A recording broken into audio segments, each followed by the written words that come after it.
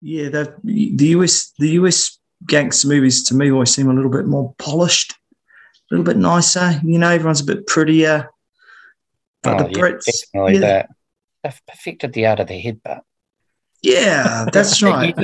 You don't see many American movies where someone nuts somebody, eh?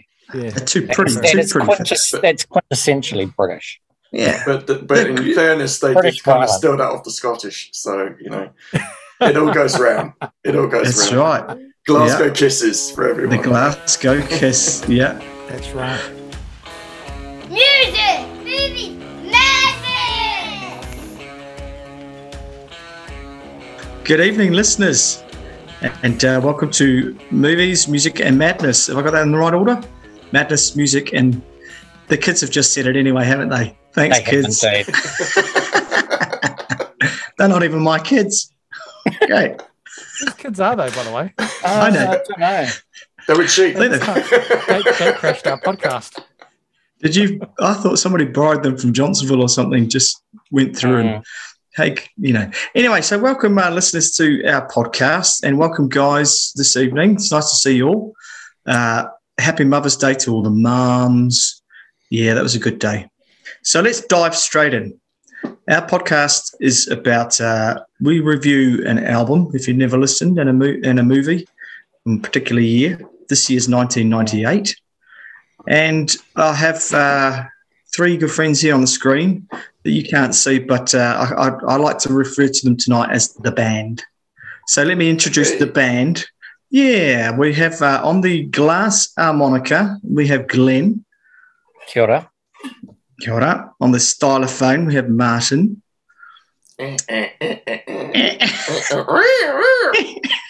On the theremin, we have David. Right, straight to Google on that one. How do you spell come it? on. Oh, you don't know what a theremin is? I got David. no idea. It sounds like something you get done to you if you don't look after yourself after you get into middle age. What is that? Get off the show. Get off the show. It's an electronic instrument. Doctor Who. Also particularly there's that one. And you play it with your two hands. Yeah, good one vibration. One controls the pitch, and one does the modulation, the vibration thing. Yeah. So as you move your hands away from it in different directions, you get different pitches and tones. You gave it to me, Ian, because I'm good with my hands. You should good vibrations, David, by the Beach Boys. You listen to that? That's it. Yeah, that's it. That's like the premier theremin. Yeah. So we've all just learned something. And myself, Ian, and I'll be doing the Mongolian throat music tonight. So thank you. So I think it's going to be a nice evening. Can I leave? 1998. Now this was interesting. So this was a pretty epic year. It gave us lots of things. It gave us, and for our listeners tonight, there will be. I have to warn you that there may be a couple of those moments where we try and sound like someone. It's not going to be. There are some moments that are not going to be pretty. This is one of them. Yeah, well, it was the year of auto-tune, right? Yeah, and it was. And Cher had that song. So, and do you remember the song "Believe"? Yeah. If you believe. No, it's not that. And it had that weird bit in it, eh? So sad that you're leaving. It takes time to believe it.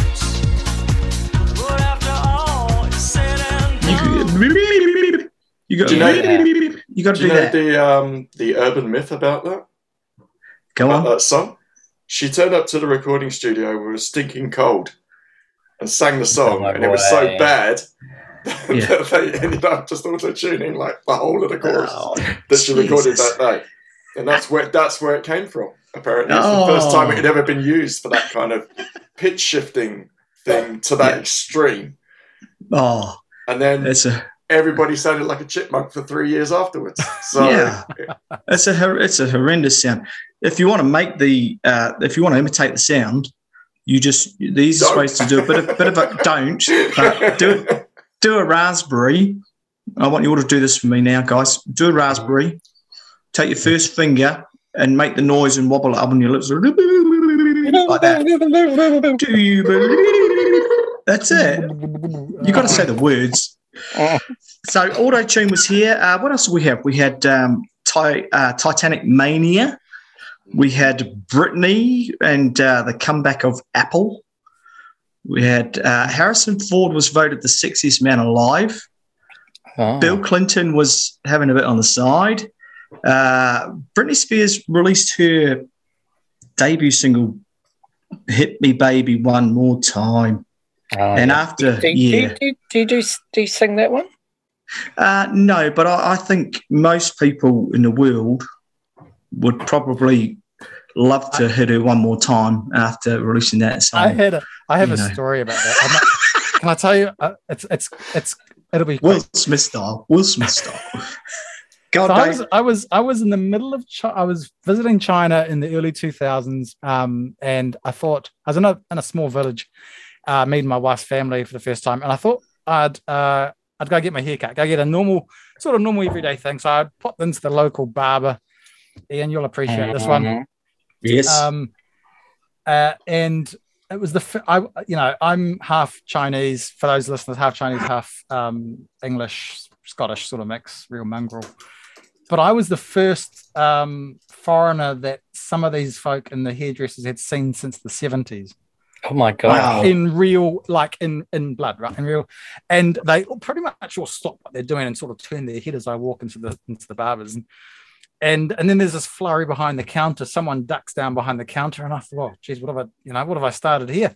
Anyway, up on the television screens comes, they put on a VCD. Like before DVDs, there was VCDs. They put on this VCD of Britney Spears, "Hit Me Baby One More Time," because it's the only English they knew. and they figured I'd like it because I speak English and I must like that. And so I had to sit there and watch reruns of Britney Spears while getting my hair cut. How did you order the haircut? Oh, well, Nancy was there. Oh, so she did it for me. It is a great song, and it has got great English in it, and it's anyway. Moving on. Does everybody over there go? Yeah. When they answer a question. Well, they're all going around saying, "Hit me, baby, one more time." They will now. No. They will now. Anyway, okay, let's move on to a few fun facts, or one fun fact. The Furby was the hottest toy on the market. Those were scary, eh? They were a little bit scary. Terrifying. Yeah, so that gives you a kind of brief rundown of 1998. How old were we all at that time? 22? 22-ish? Yeah. Is that the year Diana passed away? No, the year before. Oh, it was year 97, before. Right. So this year was for all the listeners, all the boys. We have a little page where we chat to each other, and there were several changes made throughout the albums because there was a lot of stuff going on, man. Yeah. So who wants to go first? Hand up. Someone jump in. Come on, Dave, you're on. Mr. Chan. Okay, all right. We'll start with movies. Hit me, movie. Baby, one more time. Okay, so this is going to be a bit different. So I've chosen a movie that came out in 98, obviously, but it's only 45 minutes long. But it's the highest grossing. It's the highest gross. Yeah, it is. It's a movie. It's in the cinemas, only in the cinemas, actually. So it is still the highest grossing film documentary ever, both when it was released in the cinema and also to date. And it's only 45 minutes long. It was shot in 70mm film. It was shot for the IMAX format, and it is the movie Everest. And I chose this because I'm unashamedly an armchair mountaineer through and through. You'll never get me up. You'll never get me higher than sort of on a building here in Wellington. Going up to those sorts of elevations at that, you see in the Himalaya. You went to Tibet though, man. Yeah, but I didn't go up the mountain, mate. I sort of watched it from the bottom. and Bottom of the top of the mountain. Yeah. and thanks to fellows like David Brashears and Ed Vestas and others that worked on this film, and they're both mountaineers, and Brashears was the producer. They've shot this thing in large format 70mm film that just is phenomenally good. But what makes this movie special to me is that they went up you might remember in 1996 there was that terrible tragedy where two large expeditions basically got caught in this storm up there. One of them was led by Rob Hall, a Kiwi mountaineer, and it's infamous for the phone call that he made to his pregnant wife from the top of Everest just before he passed away, and it was patched through to Christchurch. That event happened while these guys were filming. So yes, it was released in 98, but because of the events of 96, they couldn't ignore the fact that they were caught up in this tragedy, and they gave all of their oxygen canisters and their radios and everything to the rescue teams at the time to help try and get people off the mountain. And unfortunately, they were able to help and get in there, but there was still, I think that season 12 people, I think it was, died, which was the highest for any particular season at the time, and it's still third highest or something like that on record for loss of life in a season. So this film it has all the high tech wizardry of large format. There's a reason why it grossed about 140 million while it was in cinemas, which is still a big number today, and is a big number for any type of film, let alone a documentary that's only 45 minutes long. It's narrated by Liam Neeson. Just an excellent flick if you get to see it, because it is actually doing the rounds now again in the cinemas as I review this. And I'll just bring this up online because it's some 20 something. How many years since 98, fellas? What's your maths like? Oh, it's about 45 years. Yeah. 60, something like that. So it's doing the rounds, and it is, unfortunately, it's not coming here to New Zealand, but if you are over in the UK, they are showing it on the IMAX in the IMAX cinemas, and it'll be in it's a UK Bradford. It's going to be there. It's going to be in Australia. It's coming to Melbourne. Unfortunately, nothing here in New Zealand, but if you do get a chance and you live, go and check out the website, everestfilm.com. It is remarkable in terms of it feels like you're up there. And of course, it has, of that 45 minutes, a large proportion is dedicated to that tragedy that happened in 96, which has a close New Zealand connection. I think the only thing that I'd say could improve it is that at the time, I don't know how much you guys know about this tragedy, but there was a Russian Kazakh mountaineer who was a guide, Anatoly Bukryov, who was sort of lambasted for deserting the American team that was going up there and basically going up and coming down quickly instead of helping people down the mountain as the storm was approaching. And he says he did it on the recommendation or advice of the leader, Scott Fisher, who was the American expedition leader, who lost his life. Anatoly got down to advanced base camp or whatever it was, Camp 4, I think it was, and was able to recover and then go back out and rescue a whole lot of people, essentially saving them from certain death in the middle of the storm. And he was awarded all sorts of accolades from the American mountaineering clubs and things like that. But he was never mentioned in this film because of tensions, the Cold War, and all that. The fact that he was sort of Russian descent, and he never really got the recognition internationally for. They basically painted him as a bit of a villain, that he should have been with the party when they were coming down, rather than sort of trying to go ahead as an advance party. And so I think that they could have probably, 2 years had passed and things have sort of played out. Anatoly lost his life in 1997, just before this came out. So, I think they probably could have portrayed him in a different light, because history has shown that he he pretty much saved 4 lives doing what he did. That's probably the only criticism I have of the movie. I think everything else is really well told. And of course it's shot live. So what you see is what actually happened. There is no, there's no acting. It's you got the mountain. The producer in that is actually a world-class mountaineer himself. So yeah, so highly recommend it. Everest, see if you can. McGillivray Freeman's Everest, it's called. Sweet. Thank you, mate. That's very good. Shooting in 70 mil up on there, that wouldn't have been easy. No. That would have been heavy because that's a big film stock. Big unit. Yeah, absolutely. Yeah. 70 mils are amazing, eh?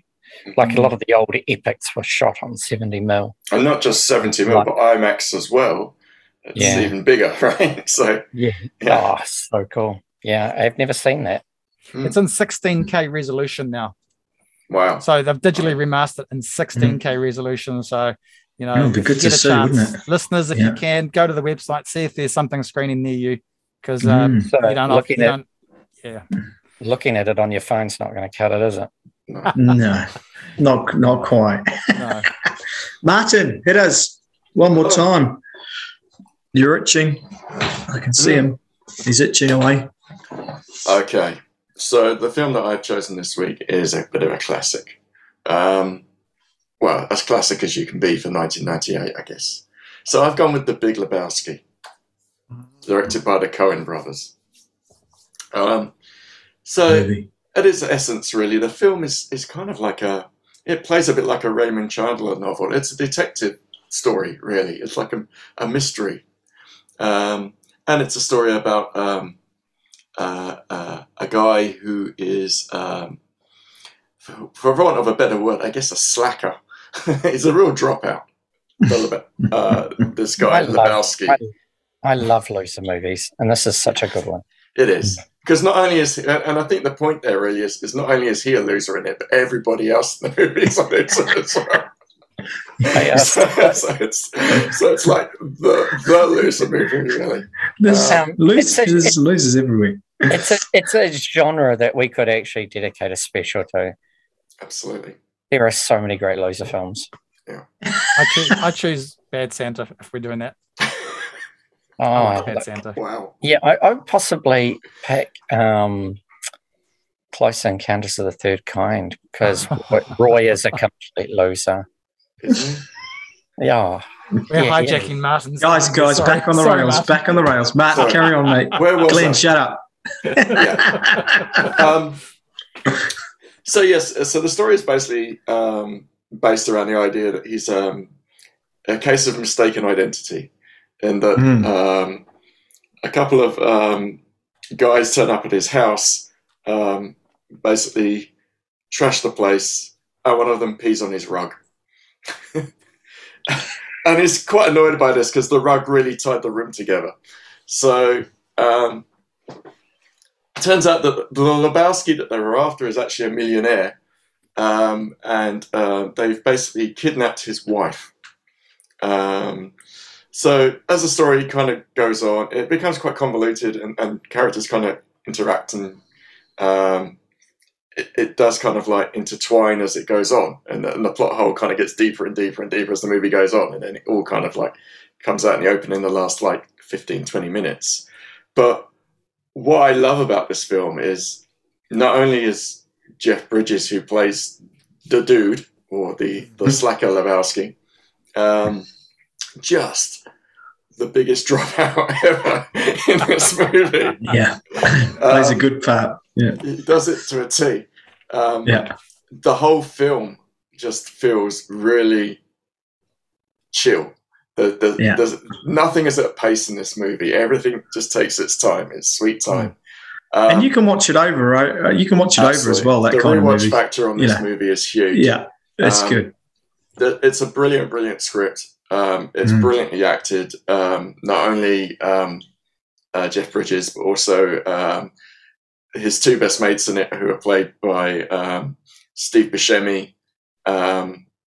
and John Goodman, who are just as equally socially inept and completely hopeless as the dude. Yeah, I mean, the film's become a bit of a cult classic it has become a cult classic. And, you know, if you know any of the kind of Coen brothers' work,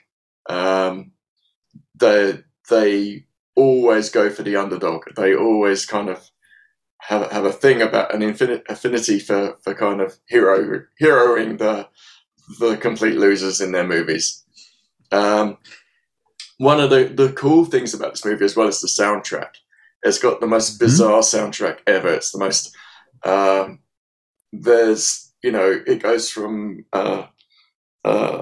Mexican version of Hotel California by the Gypsy Kings, I think, to Kenny Rogers singing, like, you know, Condition That My Condition Is In, and all this kind of stuff. That's a great song.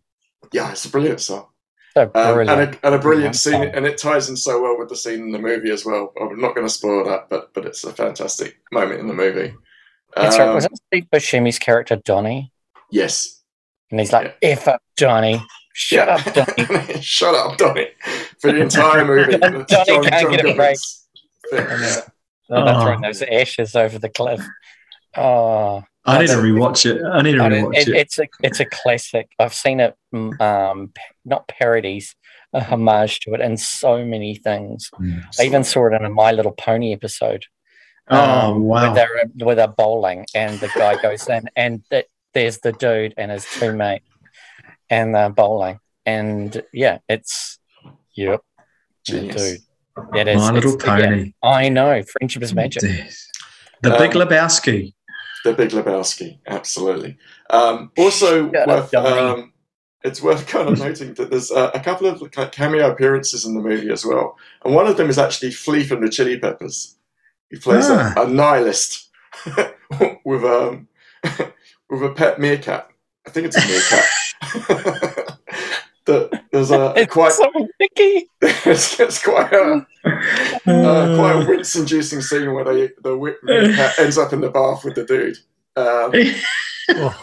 And it's a definite stoner movie, eh? Oh yeah, definitely. Yeah. And you do find yourself kind of watching it from behind your fingers in parts, because it's just like, oh my god, this can't possibly get any worse. Like, for them, they can't possibly screw this up any further. So it is a bit of a disaster movie as well. So yeah, Big Lebowski. If you haven't seen it, again, like, what are you doing? Like, go and watch The Big Lebowski, because it's a great movie. And out of 10, I'm going to give it a 9. Wow, good. Yeah, it's a good movie. It's a definite good one. Yeah, carry on, Glenn. Right. I have picked a film. Is it My Little Pony? No. Close. It's close, but not quite. I have picked Pokemon, the first movie, Mewtwo Strikes Back. Jesus. Came out in 98. What? Shut up, Ian. Shut up, Donnie. Just call him Donnie for the rest of the episode. Yeah. Okay. We're aware that there is a thing called Pokemon, and Pokemon it's a game. It was put on. It's a Nintendo game, and then in Japan they had a TV show, and it all culminated in this one film that came out. So there's the game franchise, there's the anime franchise, and there's the manga cartoon, and then there's the film series as well. And this was the first one. And it cost $5 million to make, and it's raked in over $172 million. Oh, Jesus. I know. And what I've only become aware of Pokemon since like December 20, actually. So I had no idea. 98. Oh gosh, I was such a grown up.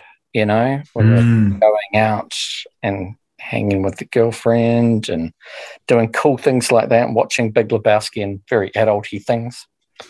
I had no idea that this stuff was going on, and yet this was effectively Star Wars for so many kids in a generation. So we went from Star Wars last week with our special to now Pokemon. Now, Pokemon is the world's biggest media franchise, over 100 billion and climbing. And so it must have really touched a nerve, just kind of like what we talked about with Star Wars last week. And I can understand why, because it's really freaking good. The movie itself, it basically is a culmination of the series, and it's a bit of that's got all the special mythical Pokemon in it, and Mewtwo is the hero and the villain all in one, which is kind of neat. The film talks about it's got stuff in there about the ethics of cloning and genetic modification and existentialism, which I didn't pick up on that, but apparently it's there. I know. I think all 70-year-olds should know about that sort of stuff. It's good. Well, Yeah, it's the especially that exponential one. What was it? I can't even say that. Existentialism. I don't actually know what it entirely means. Isn't it an infection? Like if you get if you don't wash properly. No, it's certainly that's something else. It's a staph infection, isn't it? No idea. I don't know. I'm not really a medical guy. I think yogurt's supposed to be really good for that. Yeah, I've heard that too. You'll look at it now and you go, oh yeah, as looking at it through adult eyes. But we talked about this with Star Wars. That would have been a big deal, and they had in the States when it came out a year later, when during that week there was Pikachu-itis, which there was an outbreak across schools in America, where so many kids just pulled themselves out of school and went to the movies to watch Pikachu. And you can use yogurt for that, I believe. Right. Either way, the film cemented Pokemon in pop culture and made it the phenomenon that it really is, eclipsing our beloved Star Wars. And they have the apps. They have the apps now, don't they, on the phones? Where a while ago we go around and chase them, and I do it on a daily basis. Ian, you do? He's not kidding. Yeah. I've seen him do it. I've seen him doing it down at Parliament. That's and I'm not kidding. No. Isn't that what all the politicians do down at Parliament? Yeah. That's pretty much. I'll tell you what is good, man. Especially when they're looking for tractors and things, right? Yeah. and it's still big with kids today, and so for me, it's such a wonderful bonding experience with my daughter and a lot of my mates' friends as well.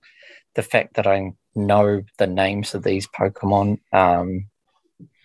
it just opens a door, and they're like, "Oh, have you got this? Have you got that?" And I'm like, "Yeah, I've got this. I've got that." And show off what I've got. It is kind of scary how collectible they've become now as well, right? Like, I mean, we're talking like tens of thousands of dollars for like one particular card and stuff. If it's like on the card, if it's a shiny. Yes, big time. You know it. Look at it. You laugh, but you know. I've got a few hologram cards and a few shinies up my sleeve. Don't you worry. Really? No way. Right. I'm going to do my. Thanks. That's Pokemon, was it, Glenn? Thanks, mate. Yeah. Cat. So next, moving on now. That's awesome. And I'm going to tell my wife. She's going to come and beat you up. I'm only messing, bro. He cut me off, Brumwell. He said no more Pokemon and cut me off. I have walked around a castle site collecting Pokemons on my phone with my son. I've done it. It's awesome. It's a bonding experience for all generations. It's massive. You are right. It's huge. Thank you. I don't know if I'd watch the movie, but it is huge. No. I went for Yeah, a classic. There was a lot of classics came out in '98. There was so many movies. There's quite a lot to choose from. I went for Lock, Stock, and Two Smoking Barrels. And I did that because I just Googled this a little bit before. So it's, what do they describe it as? Really? Black comedy crime film? Yeah, I guess. Guy Ritchie, directed by Guy Ritchie, who's awesome. We all know that. I chose this because I like gangster movies. And, who doesn't like a good gangster movie with lots of swearing and brutality and, names like Barry the Baptist and Nick the Greek. I like those kind of movies. A bit like yours, Martin. Awesome soundtrack. Songs like Why Did You Do It by Stretch, James Brown, The Stooges, The Stone Roses, Dusty Springfield. Real good soundtrack on it. And I think I've got a soft spot for UK sort of gangster movies. I don't mind the American ones, but I like the Poms. I think they do a good job of it. They're a little bit. I always find them a little darker, perhaps a bit more gritty, a bit more sort of undergroundy. The US gangster movies to me always seem a little bit more polished, a little bit nicer. Everyone's a bit prettier. But the Brits, the Brits are just a bit more like, and they've perfected the art of the headbutt. Yeah, that's right. You don't see many American movies where someone nuts somebody, eh? Yeah, they're too pretty. That's quintessentially British. Yeah, but in fairness, they did kind of steal that off the Scottish, so it all goes round. That's right. Glasgow kisses for everyone. The Glasgow kiss, yeah, that's right. But a good movie. If you've not seen Lock, Stock, and Two Smoking Barrels, and you want something that's maybe a good Saturday night, not for the kids, but give them the Pokemon. If you want the kids, go with the Pokemon. Yeah, definitely not for the kids. Not for the kids, but cracking movie. Anyway, thank you very much, chaps. I think that brings us to how are we doing for time? I wanted to say that movie is bloody marvelous, and I'll tell you what, 90s films brought back the art of the soundtrack. Correct. I just want to say kudos to Guy Ritchie for making a movie and putting Sting in it where he doesn't suck as well. It must be the only one. He's actually pretty good in that movie. Yes. Yeah. And didn't he have that ex-footballer in it as well? Yeah, Vinnie Jones. Vinnie Jones, isn't it? Yeah. Vinnie Jones just looks like somebody you don't really want to meet after dark. Eh? Well, that's that British thing because their actors are they're more real, Don't you think? We are good at doing villains, I've got to say. Can't fake that. But it's also funny as hell, the film. It is. It's really smart. It's really a riot. It's an absolute riot. What is that? That's Gloria. Yes, I know. That's Gloria. What's that? Fertilizer. You went out 6 hours ago to buy a money counter, and you come back with a semi-conscious Gloria and a bag of fertilizer? Alarm bells are ringing, Willie. We need fertilizer, Winston. Mm-hmm. We also need a money counter. This money's got to be out by Thursday. I'm buggered if I'm going to count it. Oh, and if you do have to buy sodding fertilizer, could you just be a little more subtle? What do you mean? We grow copious amounts of ganja, yeah? Yeah. And you're carrying a wasted girl and a bag of fertilizer. You don't look like your average horter fucking culturalist. What sort of pub is this then? It's a Samoan pub. What's that? It's a cocktail.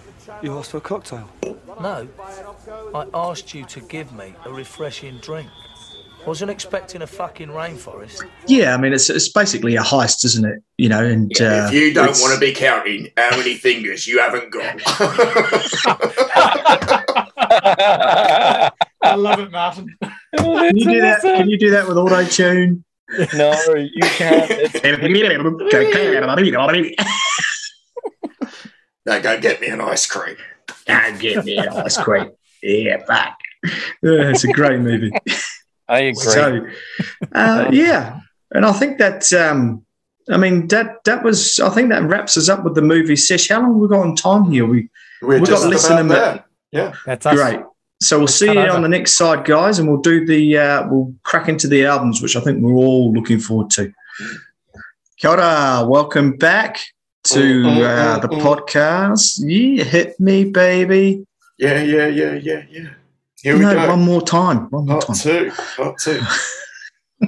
Part two. Yes, welcome back. The good half. So, this is exciting, this half, isn't it? We've got this is the music reviews we're going to give you now. So I think it's fair to say that this was quite a challenge for us four. We were flicking through albums and really nutting it out with what to choose. There's a lot of stuff going on in 1998.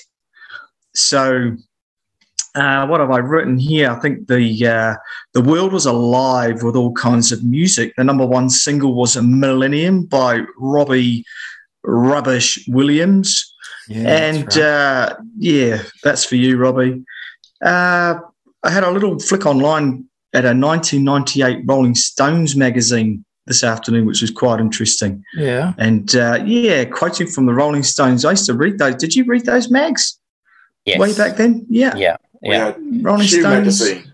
Q Mag. I remember. Q magazine was the sort of go-to thing for me. Yeah. There you go. And I love the quote they've got in there. And make your comments on the Facebook. Here we go. Hip-hop triumphed and teens ruled. While music split into millions of subgenres, record companies merged into giant corporations. And I think that sums it up quite nicely, 1998. There was a lot of stuff going on. So let's start. Any volunteers? Who's going to kick us off? First album. Maybe I should, given what you just said. Do it, Dave. Right, so 98. So this album was the only album put out by this band. They came together in around 97 and they were disbanded in 99. The lead singer and the founder of the band went on to have a very successful career as a songwriter, even winning a Grammy for the Game of Love that was sung and played by Santana and Michelle Branch, I think, in 2003.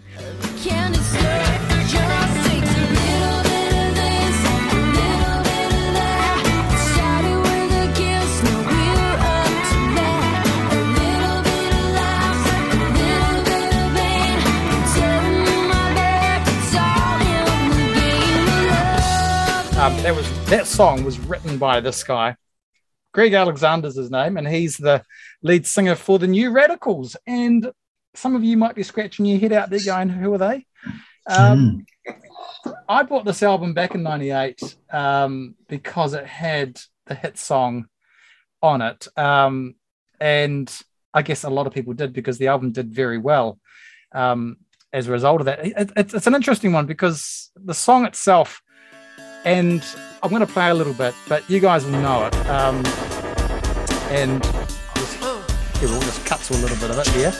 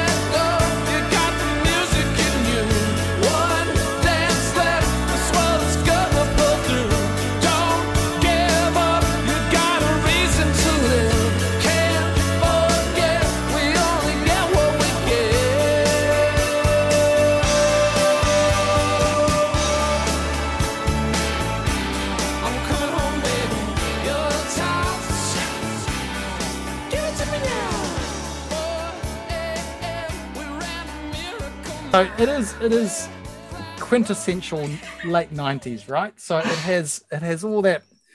It's got some good guitar work in there.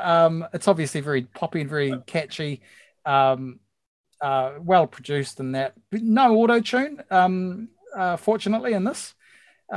He's got an amazing voice. You hear him live back in the day singing this, and phenomenally good. This song, I put it to you all, and to our audience out there, is the song that should be the rolling credits for the end of the 1990s. It really does have that nostalgic feel. It's kind of like the Simple Minds, Don't You Forget About Me, what that is to the 80s. It's kind of that to the late 90s. It's just one of those songs. It does fit into the one-hit wonder category, though. I mean, the album itself has some good stuff on there, but when you've got songs, it's basically sex, drugs, and religion is what this album is. So you've got Maybe You've Been Brainwashed Too is the name of the album. You've got Gotta Stay High. That's a song. What is it? You Get What You Give is obviously. No, well, yeah, strong drug references. Right. Mother, we just can't get enough for Mother's Day. You Get What You Give, obviously. Then you've got things like I Don't Want to Die Anymore. Jehovah Made This Whole Joint for You. Oh, Crying Like a Church on Monday. So it's out there and rebellious. Where did they come from? It's very rebellious. That's Scottish, weren't they? Were they Scottish? No. These guys are American. No. American. Rusty Anderson. You might recognize Rusty Anderson, Paul McCartney's lead guitarist these days. He's so this was Greg Alexander plus a whole lot of session musicians. And when I say a whole lot, it's got to be like 15 or so of these guys, right, are on this album. And Rusty Anderson's the lead guitarist. It's a real mix. What I would say though is that he's not the best lyricist you'll ever have to listen to. In fact, he's pretty rubbish in some of these songs, but his songwriting is just phenomenal. His melodies, chord work, really interesting chord work. Even You Get What You Give. It's a very interesting song when you listen to the way he switches chords and how he sort of that melody he came up with is fantastic. So. And then just to end with for the listeners, you'll know, here's some fun facts. You'll know the song, the end of the song, he goes through and he says, and it is the rebellious sort of side, and it is a sort of the protest, movement, and it's that part where he says health insurance, rip-off line, FDA, big bankers buying. So that's a bit of a dig at the corporate America at the time, and what you were talking about, Ian, in terms of those record companies getting bigger and bigger. Fake computer crashes dying, so Y2K was coming, right? Cloning while they're multiplying. And then this is the part I love, right? So fashion shoots with Beck and Hansen, Courtney Love and Marilyn Manson. You're all fake, run to your mansions, come around, we'll kick your ass in. We'll kick your ass in. I did a bit of digging on that. And I know on the chat this week, or last week, guys, you were talking about Beck, or someone was. Do you know, when this came out, Marilyn Manson said he wanted to go and smash Greg's face in, right? He wanted to smash Greg Alexander's face in. Not because he says, come around, we'll kick your ass in, but because Marilyn Manson, because he's mentioned in the same line as Courtney Love. That's Jesus. You can do anything you want, but don't mention me alongside here with you. Courtney. Yeah, how dare you? And the other cool thing about this is, he mentions Hanson, but did you know that obviously there were no hard feelings because Hanson got him in the early 2000s to write some songs for them.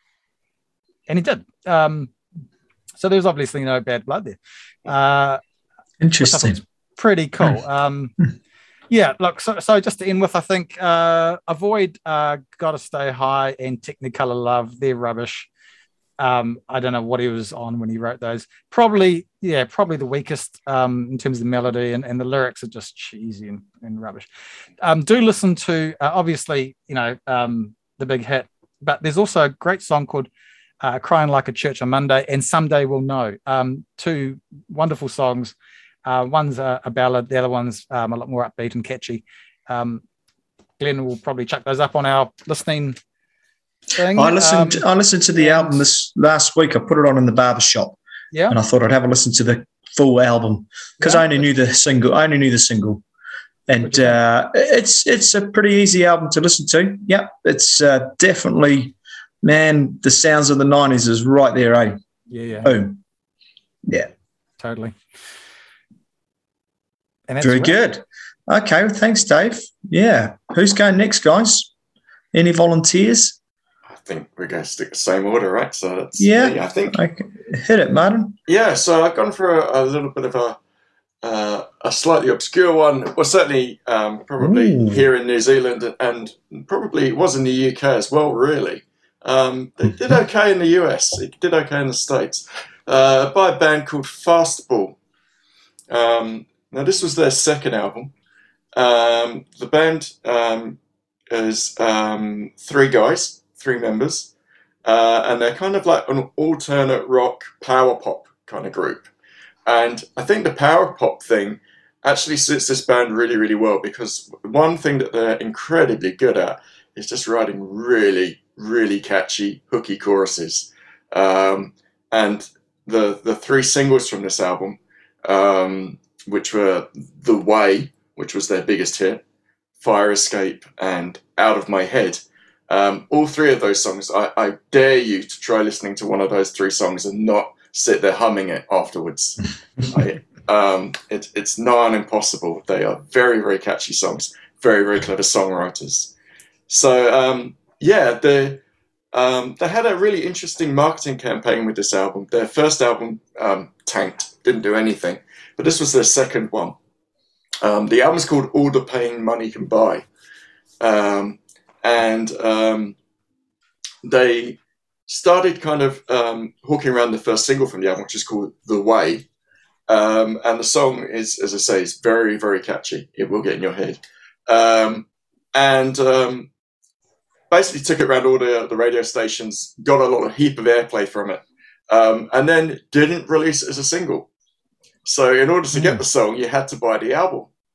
And as a result, their album sold 500,000 copies in 3 months in the States, and went on to sell 1 million copies, purely on the back of that one song, really. One of the other songs that they released did get into the top 20 as well, but that was it. The song The Way is actually based partly on a true story about an elderly couple in the States who were from Texas, who drove to a Pioneer Day festival 10 miles away, but didn't return. The couple, the lady had Alzheimer's, and the guy who was driving was recovering from brain surgery. Not the best combo, really. Wow. That would have been an interesting journey. But as they were, when they disappeared, a reporter from a local paper started writing lots of articles about them, and the bass player from the band was reading these articles and basically kind of wrote the song, but kind of romanticized it, and got the idea of basically them both kind of escaping and basically acting like they did when they first met many years ago. Unfortunately, the real story is a lot sadder than that. They were found, unfortunately, both passed away in the car about 400 miles from their destination. It was an Oldsmobile, and they'd veered off the side of the road and was hidden in the bush. It's a, as I say, it's a very infectious, catchy song when you listen to it.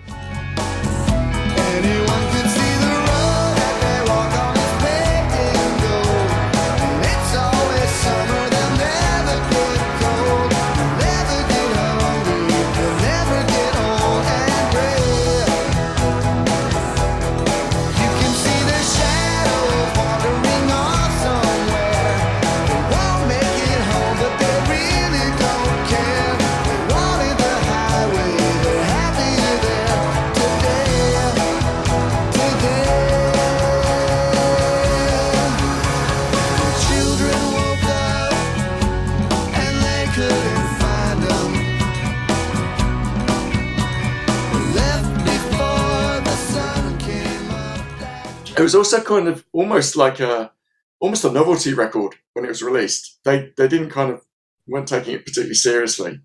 But in an interview, the bass player, he said that it was a song that kind of hit just at the right moment, because it is an unusual song and it's got a retro feel. It feels very 60s when you listen to it. So lots of kind of little sound effects and things in there. There's like radio static and little bits of radio announcing and stuff going on in the song as well. And they said that there was a brief moment in time when people were having hits with really weird stuff. We got lucky that we came along at that time. 2 years later, and we would have been too late. It wouldn't have happened for them. Yeah. I've since kind of, the way that I discovered them was at the time I was working in the UK in a store, Woolworths. So in New Zealand, we know Woolworths as being like a supermarket, but in the UK, it's more like the warehouse. It used to sell a bit of everything. And one of the things they had was like a record counter and like sold CDs and DVDs and stuff like that. And my job was running that record counter. That was my first kind of big retail job. And as a result, it was a great job. It was the best job. As a result, every time the new singles came in every week on like a Friday, I would sit there and play all of the singles that day, kind of getting the heads up on what was coming out and what I could put aside on the shelf at the back and lay by for me, so I could always get the first picks on a Monday morning when they came out. And this song, that first day that I heard it, I think I played it like 8 or 9 times in the shop, and got in quite a bit of trouble with my manager about it. But as I say, super, super catchy. The album, All the Pain Money Can Buy, and the band is called Fastball. Go and check them out because they're a great song. Yeah, I listened to that one as well last week in the barbershop. And I can't remember what song it was, but there's a real good guitar riffy song on there. It's got a real good riff. I was just trying to have a look, but I wrote it down in a different book. But it's an interesting album, eh? It's a good album actually. Yeah, not what I was expecting, and it's quite riffy. If you're into guitars and stuff, it's got that stuff going on, eh? Yeah, they're a good bunch of musos, and as I say, they can write a hook. Yeah, defo. Yeah, that's a nice choice there. Right, Mr. Glen Thurston, all the way from Tawa. All right. I've chosen an album called Moon Safari by Air. And it was quite a departure from me and my listening sort of styles, which had been more guitar orientated for a few years earlier than that. And then coming and listening to a French duo who make sophisticated, dreamy, a little bit psychedelic electronica pop. And I just fell in love with the album. It's the perfect sort of Sunday morning album. It's got a little bit of edge to it. It's super stylish, but certainly it's not, I don't know, I wouldn't describe it as, it's certainly laid back. It's very French. It's a combination of French and English lyrics. Have you guys heard the album? It's a brilliant album. It's a great album. Yeah. Dave, no? Yeah, it's good. Yeah, it's different. It's different. Yeah, and it was a minor. It was a hit. And the singles, "Sexy Boy" was the lead single. It came out in January that year, or February.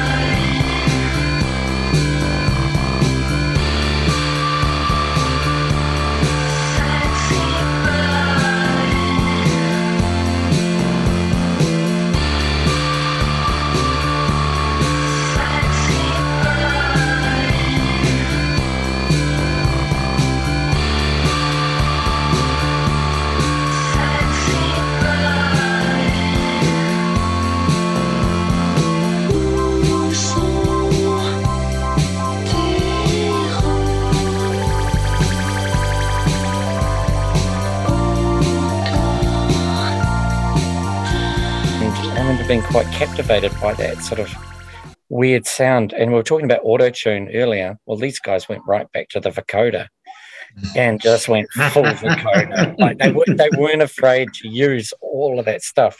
And yet there's still something kind of digital about the whole thing as well. They're kind of like a precursor, really, to Daft Punk, in a lot of ways. Yeah. Although Daft Punk went with like a heavier kind of sound and went more kind of towards the techno thing. That it must be a French thing again, but definitely that retro. You can hear lounge thing. There's a bit of fun going on in very there. much so. But you can hear Daft Punk in that stuff, right? Totally. Man. But it was packaged in this sort of exquisite thing. It's a complete record. Yeah. I rate it up there as, when it came to 98, I looked at it and went, oh, it's only one choice. And that was Moon Safari for me. I highly recommend. And, if you're wanting a nice chill-out morning album, it's brilliant. Even a late-night one, I suppose, as well. It's in our early 20s, in our early 20s. Yeah, I mean, there was so much being chucked out and thrown out on the radios and stuff. And that's an obscure. I would think that at that time, that would have been a slightly obscure kind of album to get. I don't know. There was quite a niche of artists around that time in that kind of electronica kind of genre that were coming through. You had like the Orb and Banco de Gaia. Someone mentioned Massive Attack on our Facebook page. Jermaine. Yeah. But those kind of, it was slightly instrumental albums as well. Apollo 440 and The Grid. There was a number of bands around that time. Enigma, was that one of them? That was a bit earlier. That was a bit earlier. Yeah. But definitely that kind of genre, and it, they all kind of took a lot of that kind of retro influence in a big way. When you listen to a lot of them, they're all kind of in that game. Yeah, I would agree. And being a Floyd head, there was definitely some elements in there around particularly the keyboards, and use of a range of sort of that it's sort of Floydian sound at times, not always, but there's a little bit there. And then they went on to do probably one of the greatest soundtrack albums ever a couple of years later for the Virgin Suicides. That album is stunning, and there's a lot more acoustic instruments in that one. I've not heard that. I have to have a listen to that. Yeah, brilliant. Utterly brilliant. It is a soundtrack album. Yeah. But it is, Air. So they were tops, and they went quite in a proggy sort of direction after that as well. And that's not a bad thing either. I was glad to listen to it. They were good.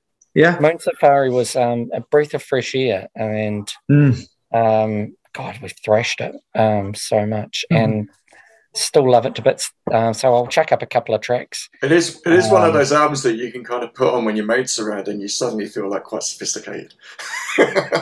Everyone should be having like martinis and sort of. I need that. Dressing things. And then you bring out the Pokemon cards. That's it. And it's like, Jesus. Well, it's probably a different generation, actually. It probably did make me feel sophisticated. There was somebody that's described, Alex Pedidris did a review of it, and he said it's a superbly inventive album that creates a sound world in your living room, a world where everything's more shiny, chic, and sophisticated than reality. And I think just exactly what you were saying. It just makes things cooler, and that's what Air does. So highly recommend. Nice. Yeah, go and get that one. And thanks, Glenn. And that leads us to myself. And this week I actually chose the year because of this album. Oh, nice one. So and the album is called The Three EPs by the Beta Band. Wow. What a groove. What a band. What a groove. And the Three EPs is a compilation of the first three releases. They're a Scottish band, which I didn't really know actually, but there you go. They're from Scotland. And they're kind of like, I don't know, they're like, I would say describe them as experimental sort of, maybe, I don't want to say pop, but probably experimental pop. What I like about them is the feel of the music and the flavour of the music. So all the F words. The music makes you feel good, and the flavour makes you, I don't know, it brings out really good vibes. It's a pretty chilled album if you've never listened to it. I don't think there's a bad song on it. Some of them are quite long, so they take a little bit of getting into. So if you want a pop album, it's not a pop album. Nothing wrong with a long song, man. Yeah, that's right. And what else can I say about it? I've got it was produced by a guy called Chris Ellison, and he was quite a well-known producer. He did some cool stuff with Coldplay, Kinky. Do you ever listen to a bit of Kinky as a band? They were a little bit out there, but they were good. The Shack, they were good as well. So yeah, they had a good producer for that. It was his idea to bring the 3 EPs together because they weren't doing much, selling much. But yeah, I think if you want to chill, or if you want to unwind and reconnect, realign. I've written this stuff down. Jesus Christ, it must. If you want to realign and reconnect yourself, did you end up being realigned? I feel way more grounded now, man. And Beta Band, good, man. It's a great band. And they name checked it massively on the High Fidelity movie. The guy in the shops, like he puts drugs. Right. He goes, watch this. I'm going to sell 6 copies of the Beta Band 3 EPs, and he puts Dry the Rain on there. Everyone's like, starts to get in that groove. Who's this, man? It's the groove that kicks in, and all the shoppers like, yeah, who's that? And so it's Beta Band 3 EPs, and they're like, it's good. And he goes, I know. Put it up.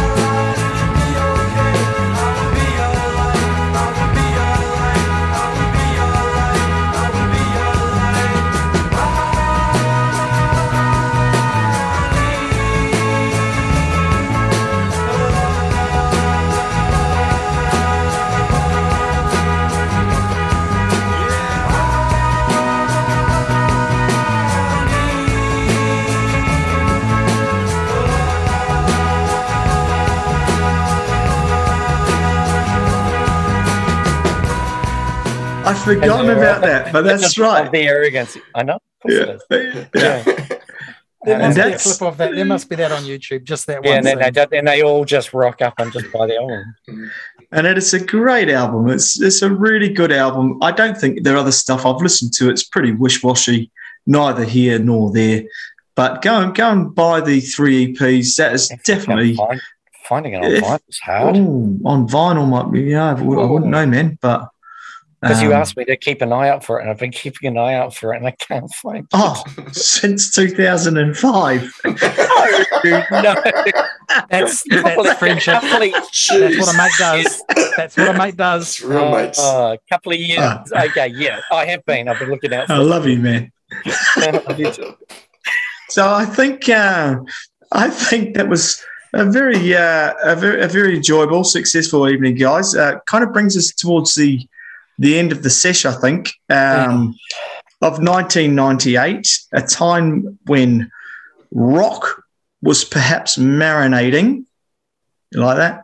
Declining. And rap was ruling, perhaps. I don't know. What do you think? I think It's on the ascent. It's on the ascent.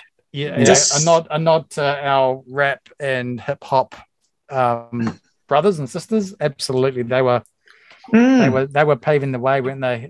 It was the year of Lauryn Hill. It was the year of Outkast's first album, right? So Cypress Hill. So it was, it was kicking off. Martin earlier on mentioned on our Facebook page and I have to do a shout out for the Madonna album Ray of Light. And that was when really catchy. When I think of Madonna, if I did an imitation of Madonna and be like, "True blue baby, I love you," that's Madonna for me, right? I just can't. Oh, Dave, Jesus! But the I bought that. Is it called Ray of Light? Ray of Light. Yeah. And I bought that album when it came out. I bought that with a Chris Rea album as well. Do you know what? And, the production on it, is just off the chart. So good. William Orbit, you can put it down to that. She always chose really good collaborators. If you've not got that album, you've got to go get it. Yeah, it's a great album. Man. She's I think it's the 40th anniversary of like her as a recording artist this year, and she's releasing I think it's either a double or a triple vinyl this year, and it's all like the dance remixes and stuff of most of her career. And she had an uncanny ability to pick like someone who was like just under the surface, hadn't broken through really, but basically like influenced like a whole wave of artists coming off the back of those albums, you know. But William Orbit, more so than most, you know. I think of things like All Saints. You remember Pure Sure's by All Saints, and it just had that William Orbit sound about it. I don't even know. It might have even been him. I'm not sure. Blues 13 was William Orbit as well. Yeah. Was it? Oh, well, there you go. But the Ray of Light it knocks you on your ass. I mean, the first song, I remember putting it on thinking, you know, like a virgin. Woo! No, nothing like that. What? It's growing up, Madge. It's growing up, Madge. She had a thing of like being really good in terms of being able to kind of reinvent herself, you know, and that really was because just before that, if you remember, she was doing the whole sex thing and the erotica stuff, and was like, how far can I push this? Like, it's way too far. Which is quite interesting because musically, that Ray of Light. I mean, did she write the songs in that album? She writes the lyrics. Yeah, I think she collaborates on like the music, but lyrically, I think she writes all her own lyrics. Yeah, I think she always has. It is almost like she's taking it serious. You know, the album is a bit like that. You know, a lot like that. You should definitely check out Rock and Tours podcast. They've got Pat Leonard on it, and he was one of her producers in the early days. Right. And he talks about her working style. It's really awesome to listen to how she does it. Send us a link to that. We'll have a listen. But guys, we're going to wrap up for the evening. So I would like to thank our listeners for tuning in. We've got 300, have we? 300 mad mental people that are downloading our stuff. What's wrong with people out there? Nothing. Jesus. We make a quality product. People of certain taste. Special people. And we'll be here next week, same time, and I think we'll have a year sorted out for you then. So I'd like to say goodbye from the band and myself. Bye.